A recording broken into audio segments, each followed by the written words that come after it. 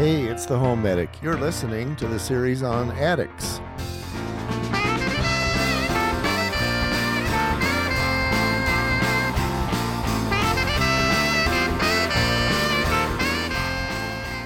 Welcome back to the HomeMedic, where we, as always, help you keep your money in your wallet, your family out of the hospital, and teach you the $10 fixes before the $10,000 hammer hits you.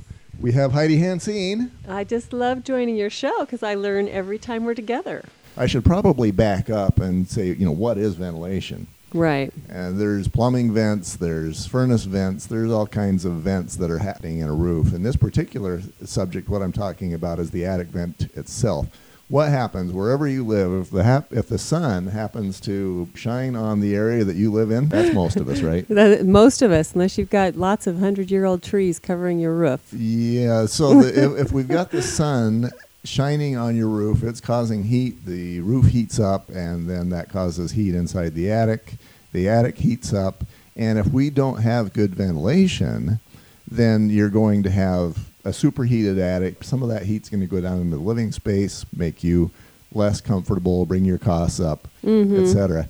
And it is going to bake your shingles in the summertime, causing them to age more rapidly. Oh, okay. So maybe you got a 30-year shingle that might last for 12 to 15 years. And those are not cheap to replace, so we don't want to have that happen. Yeah, nobody likes to re-roof their place. And the other side of the coin is that in the winter you can get ice damming.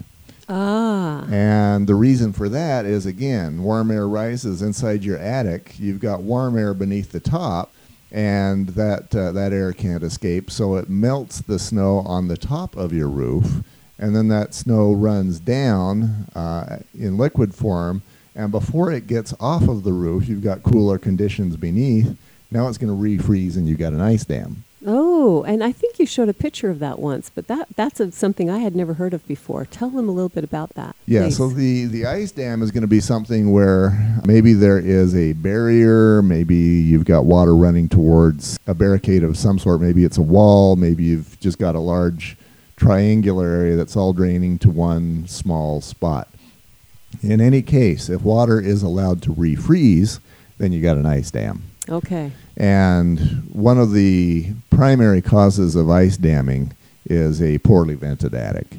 And that can cause some problems of its own. The ice damming can cause further problems, correct? Yeah, so what happens is you get this lens of ice that is just sitting there on your roof.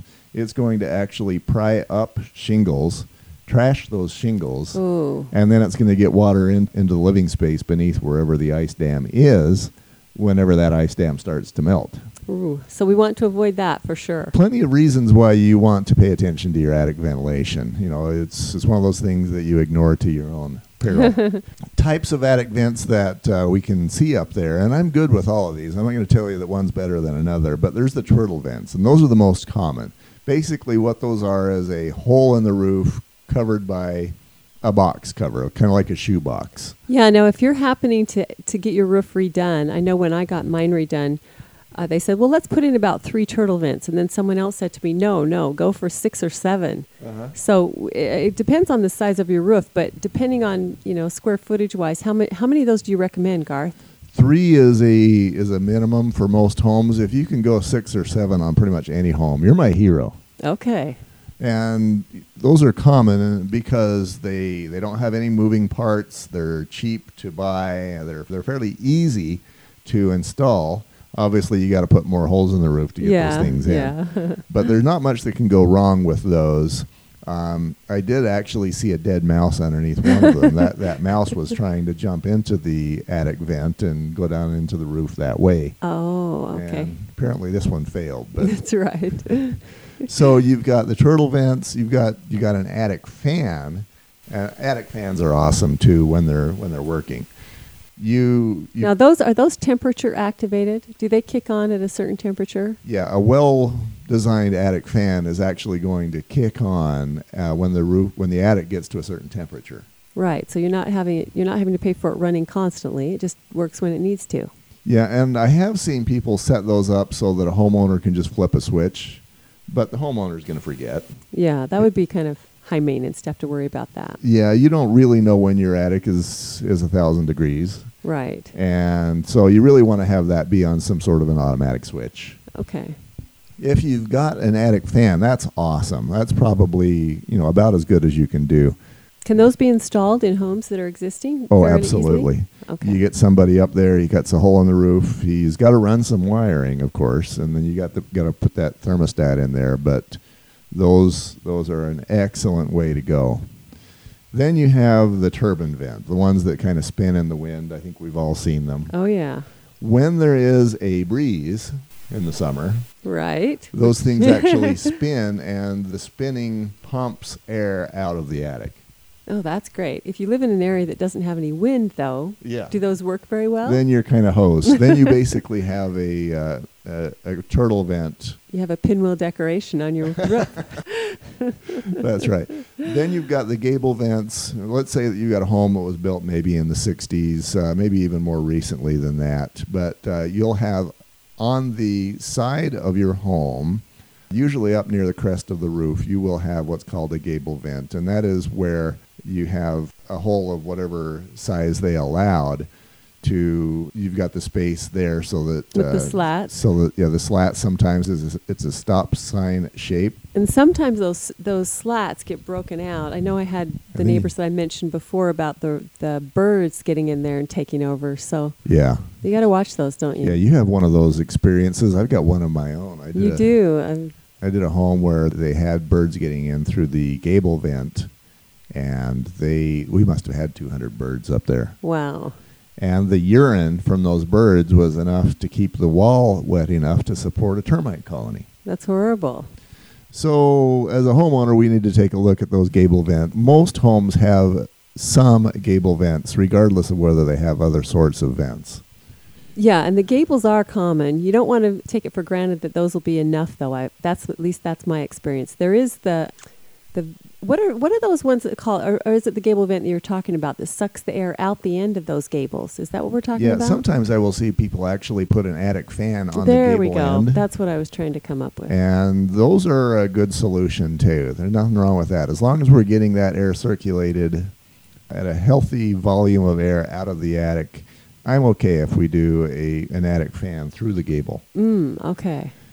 So I kind of want to hear your story about the birds from the gable vent. Oh, this was some neighbors, and they started feeling like these birds were cute. And oh dear, I noticed. Okay, this went on for several years, where they were letting the birds live in their attic, and it got to be a huge problem eventually.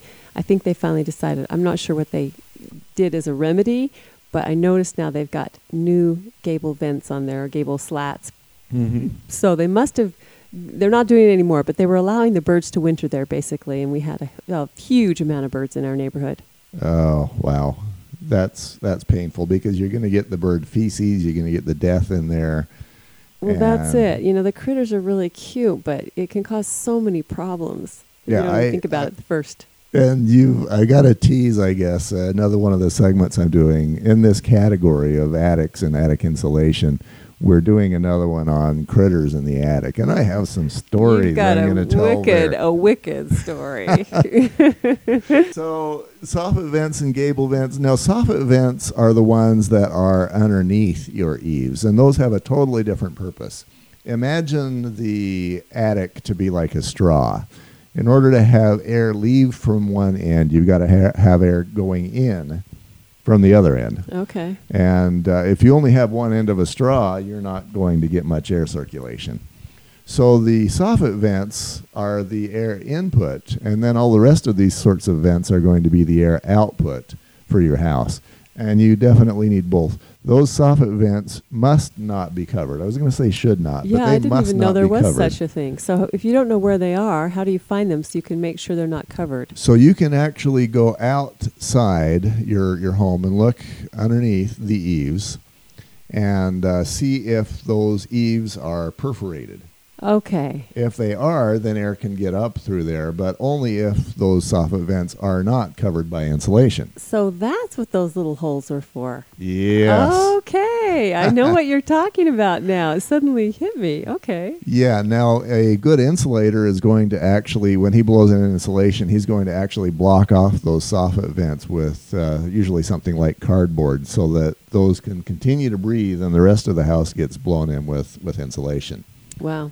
You can also verify that those soffit vents are there and working because you can go up into the attic and you can actually see the daylight from the soffit vents. If you don't see the daylight there, those soffit vents are covered. Ah.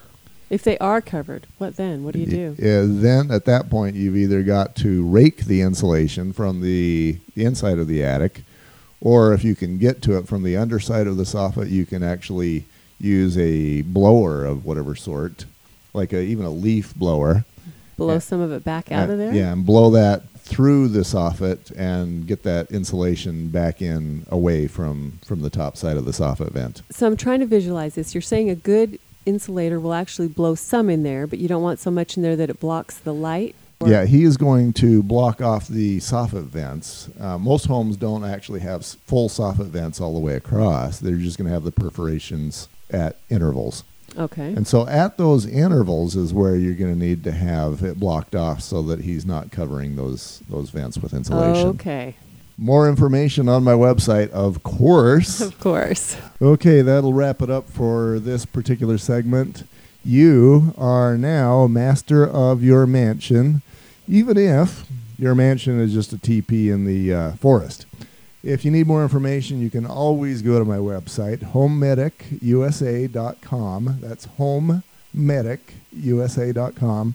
If you need a pro, if you need somebody who I would recommend and be proud to recommend to you, please give me a try. If you need just anybody, try Google. And finally, be you. Everybody else, gather, take care.